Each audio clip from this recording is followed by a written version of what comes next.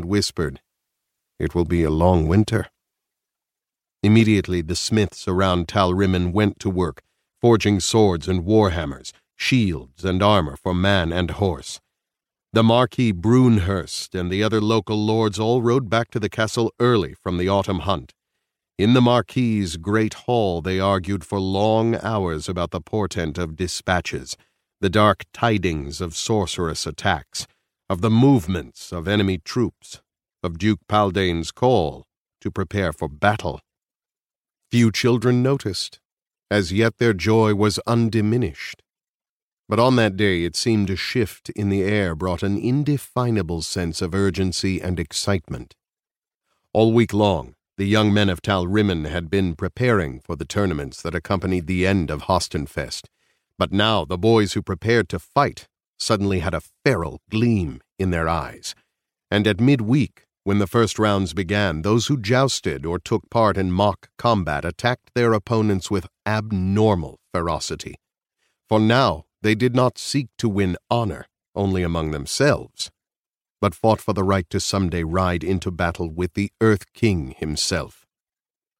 The Marquis noted the change, and when he told his lords time and again, "It is a good crop this year, the best I've ever seen," he was not speaking of apples.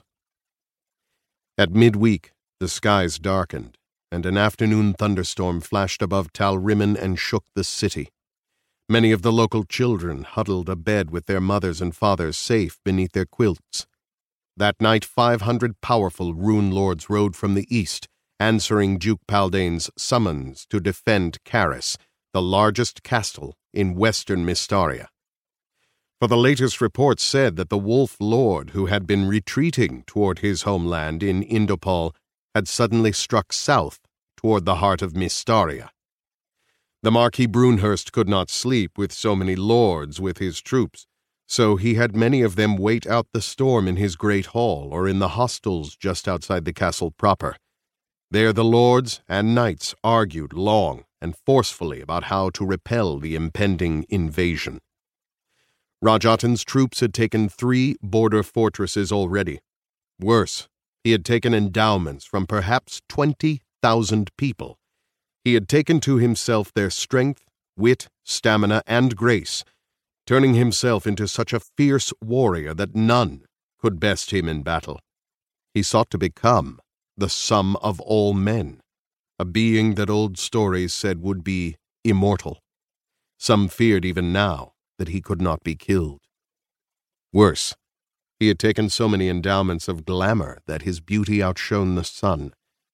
Hundreds of miles north in Herodon, when his troops besieged Castle Silveresta, King Silveresta's people had taken one look at Rajatan's face and thrown their weapons over the castle walls, welcoming him as their new lord.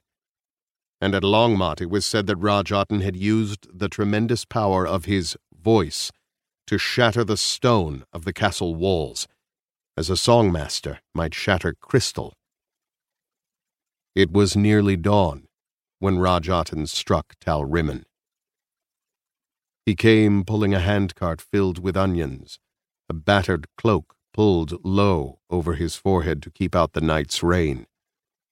The guards at the castle gates paid him little notice, for other peasants had also brought their carts to the gates. They stood sheltered from the rain beneath the eaves of a weaver's shop. Rajatan began to sing a song that was not words, but instead a low, throaty moan of incredible volume, a sound that made the stone walls of Talrimmon hum at first, and then made the bones of a man's inner ear vibrate as if a hornet were trapped within his skull.